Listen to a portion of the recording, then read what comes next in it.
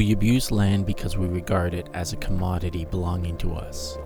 When we see land as a community to which we belong, we may begin to use it with love and respect. My name is Stuart Richardson. Landscapes of Consciousness will highlight those who fight to protect the land, a sharing of hopeful visions and stories that bring us back to the land, a place that heals and replenishes us in a world that is in rapid transition. My hope is that we come to know we are a single whole with each other and nature, that when we hurt nature, we are hurting ourselves. On the line, I'm very privileged to have Sister Elizabeth Kelleher, an 85-year-old nun. She's with the Franciscan Sisters of the Atonement. Sister Kelleher is a pillar in the downtown east side where she tirelessly gives her time and continues to be a source of inspiration for many, many people. She operates a soup kitchen that feeds between 300 and 500 of the city's most poverty-stricken each day. Very privileged to have you on the show. Welcome, Sister Kelleher. Thank you. Thank you, Stuart. No problem. It's been a little while since we spoke, but I'm aware that you're part of an organization called the Metro Vancouver Alliance. They've been presently organizing a meeting. First and foremost, what is the Metro Vancouver Alliance and what would be its mandate? It's building a broad-based community alliance, and its aim is to bring together large numbers of diverse grassroots organizations, and they would be churches, synagogues, temples, union groups, different parts of the unions, community organizations, and it is never individuals. It is organizations, leaders that have a following, so that the concerns of all will be able to have a sufficient amount of voice so that their needs will be heard. And the needs are determined by all of the groups making the decisions of what really needs to be done. Now, you've been a very active citizen, as I mentioned before, for many years, and you're very well aware of the needs of your community. It seems like we're going to be having many elections this year, certainly municipal, probably provincial, and maybe even a federal election. What should be their priorities? What needs to happen right now? One of the things I would say is that the leadership, any elected officials, need to know they are elected supposedly by the people, for the people. For the last several years, that seems to have been changed. When you see that people depend on being elected or reelected by the support of huge industrials, corporations, or industries, or whatever, and of course, once they put a huge amount of money into the coffers of those looking for elections, it's really being elected by corporations. So then, of course, decisions are made for the benefit of corporations. We are losing our democratic spirit. In a democracy, you're elected by the people and make decisions for the majority of the people, what the people's needs are. Now, one of those huge corporations that I would mention is in Vancouver is Concord Pacifica. Now, there's been a battle between advocacy groups, and a lot of people have spoke out against these large towers being proposed in Chinatown, right on the edge of the downtown east side. Fundamentally, why do people get upset about these developers building there? What are the main concerns about this development? One of the things that I have come to know is that way back in the early 90s, 1993, that there was a complaint made by developers that as long as the government built social housing, the government was interfering with private enterprise. Before that, the government put, according to the population of each province, monies that would be needed to build social housing, affordable housing, which seemed to be fair. Why do developers say it's interfering with private enterprise? Because they put what they think should be the percentage of the cost of the building, their percentage for profit. The government does not need to do that because it's government money. So since then, there hasn't been this influx of money from the federal government to the provinces to do what is absolutely essential. Have money for affordable housing in each of the provinces. Without that, neither the province nor certainly not the cities have the money in their budgets to do the building. So that now the developers aren't going to develop social housing. They're going to develop condos. Why do we have homelessness? People can't afford, even moderate income people can't afford the rents that are now. If you have more than a one-bedroom apartment, it's up to, if it's a two-bedroom, it's probably $2,000 or $2,500. How do families live? That makes it impossible for the largest majority of people to have a secure sense of when they're renting a home, they are able to afford it and to be in it, have a stability of where they live. So we have any number of people that have been meeting for 3 years and developed the kind of plan that we should have. We worked to get Woodward's built. Supposedly, we were getting it redone to build social housing. And what comes in? A few units of social housing. The majority by far in these huge towers. And of course, the cost is way beyond the people in this neighborhood.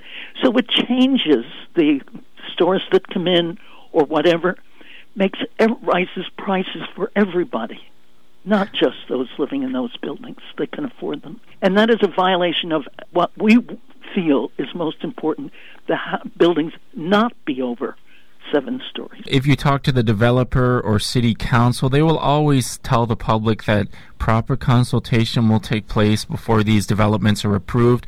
Can you explain actually what happened this week in City Hall around this development?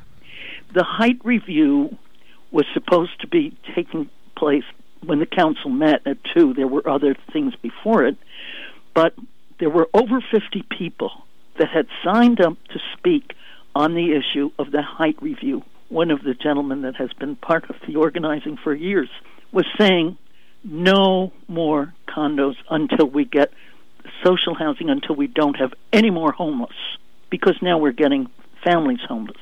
About noon, I guess, we all got phone calls. You don't need to come up. The decision for all of the other buildings that they were talking about isn't going to be made until another date. They did that around 12, around that time. The council passed on 2 buildings in Chinatown. Since when hasn't Chinatown been part of the downtown east side? We are geographically together, and, how they could have made that decision as though our voice didn't count, as though all of these people that have been working on this plan for the downtown east side to serve the people who live here. We want to live here. The people that are living here, that is their choice. And they have been, let's say, made to put up with some of the worst situations in the world, but it's the only ones they can afford. So to put, I don't know whether these buildings are going to be 12 or 15 stories high, that is a violation of what we have worked for and worked for and worked for. The zoning should stay, and it should have the input of the people. So to just get away with just taking those 2 out, voting on approving them, let them go to whatever height they want, what about the people? Aren't we part of a democracy that has a right to tell our council and mayor what this neighborhood, we live here, this is what we want? It's quite outrageous, and I totally agree. Whenever the downtown east side is referred to, it's talked about the poorest neighborhood, all these problems, but it's actually very vibrant, and the people there are wonderful and very friendly. Now, this story that you're telling me is probably a story that's being heard all across the country, how people are just pushed aside for these kinds of developments. I was listening to another station this week, and the developer said, look, the downtown east side has already way too much housing, social housing. We need more mixed housing throughout the city in different neighborhoods. How would you respond to this kind of opinion? From an exact example that I have of a man earning $18 an hour, which used to be, at least a moderate, you could make out pretty well. Now, he has his second wife, his first wife died, second wife with a 2-year-old infant, his oldest son, 15 or 16, and himself, squeezed into a tiny 1-bedroom apartment for $1,300 a month, which he was looking for social housing because he said he barely has enough left over after paying his rent to buy enough food. What does that say about the concern of the developers that we have too much social housing? We don't have enough. And we want to live here. And we want to have our families. You know, I worked for years in early childhood development, in daycare centers. And you could tell where there was a family that was struggling because it showed up in the child who was so, it really reflected the anxiety of the parents, so that the child almost couldn't listen to you, couldn't attend to anything. Why some of them don't make it in school? Because the anxiety of not knowing whether you're going to be able to pay your rent or you'll be out on the street next month is so horrendous, and its effect on the children is so awful. It lasts their whole life long. So we want to have a next generation of so many children will already be disturbed, not able to accept a good education. We're destroying ourselves by not providing adequate, affordable social housing for families. Now, I just want to touch on a point, Sister Kelleher, that many people who don't understand the issue would say, oh, these people are just anti-development if they don't want the tower. But can you explain to people who don't understand the need to build more social housing, but also to protect the social housing that does exist, and how these developments do threaten to create more homelessness? You know, certainly if more condos go up down here, it is just pushing out. Where will these people go?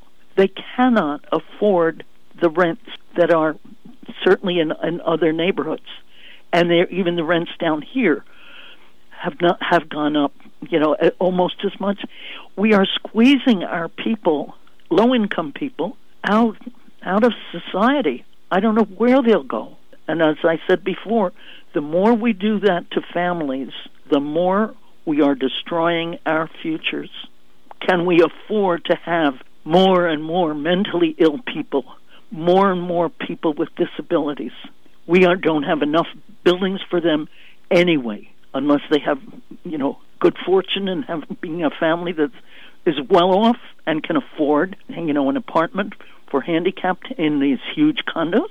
Unless the government really listens to the people, we have to start really going back to what really democracy was fought for, so that people's voice will be heard, and especially a group of people who have so many difficulties here in this poorest area had the courage to keep meeting and gathering and have the brilliance of making a decision and have worked out a plan for the downtown east side. And I agree with them. No condos until we have social housing and no more homelessness. People that live here deserve to have housing they can afford to live in here.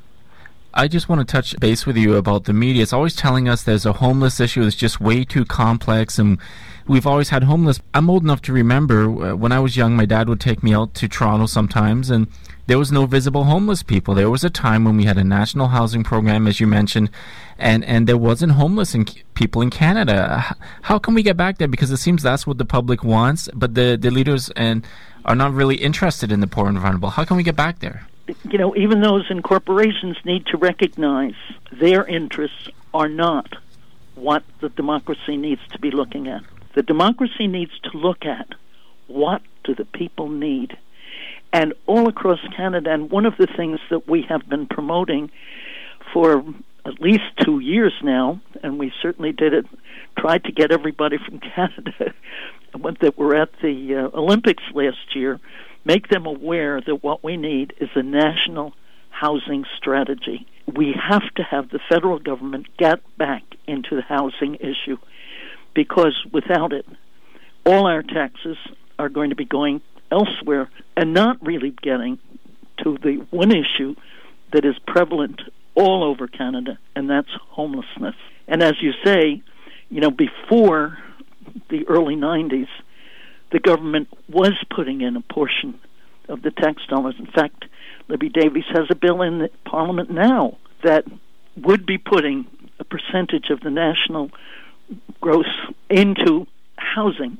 Again, proportionately for whatever your population is across Canada, and especially here where we have the poorest postal code in the whole nation. Another problem we have, and we don't talk about it very often, and that is a lot of Canadians complain, but they suffer from public apathy towards their leaderships, or they're jaded.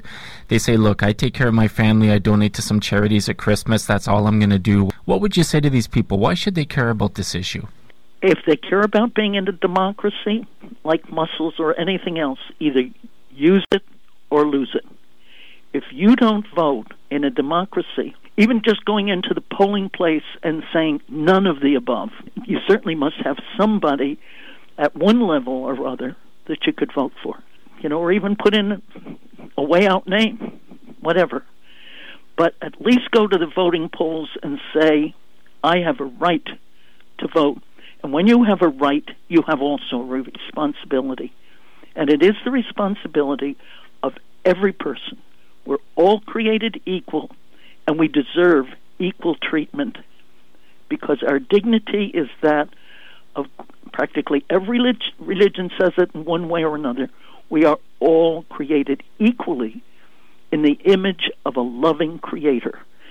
So we're all to be respected with that dignity and loved because of that dignity.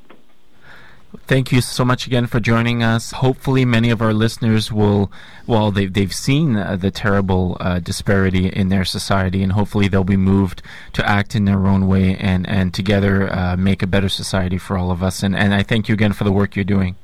Thank you so much, Stuart.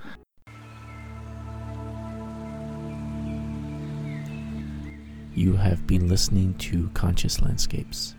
To hear previous episodes, to find out about forest bathing, or come on a journey on purpose with us, please visit eco-awakening.com. Bye for now.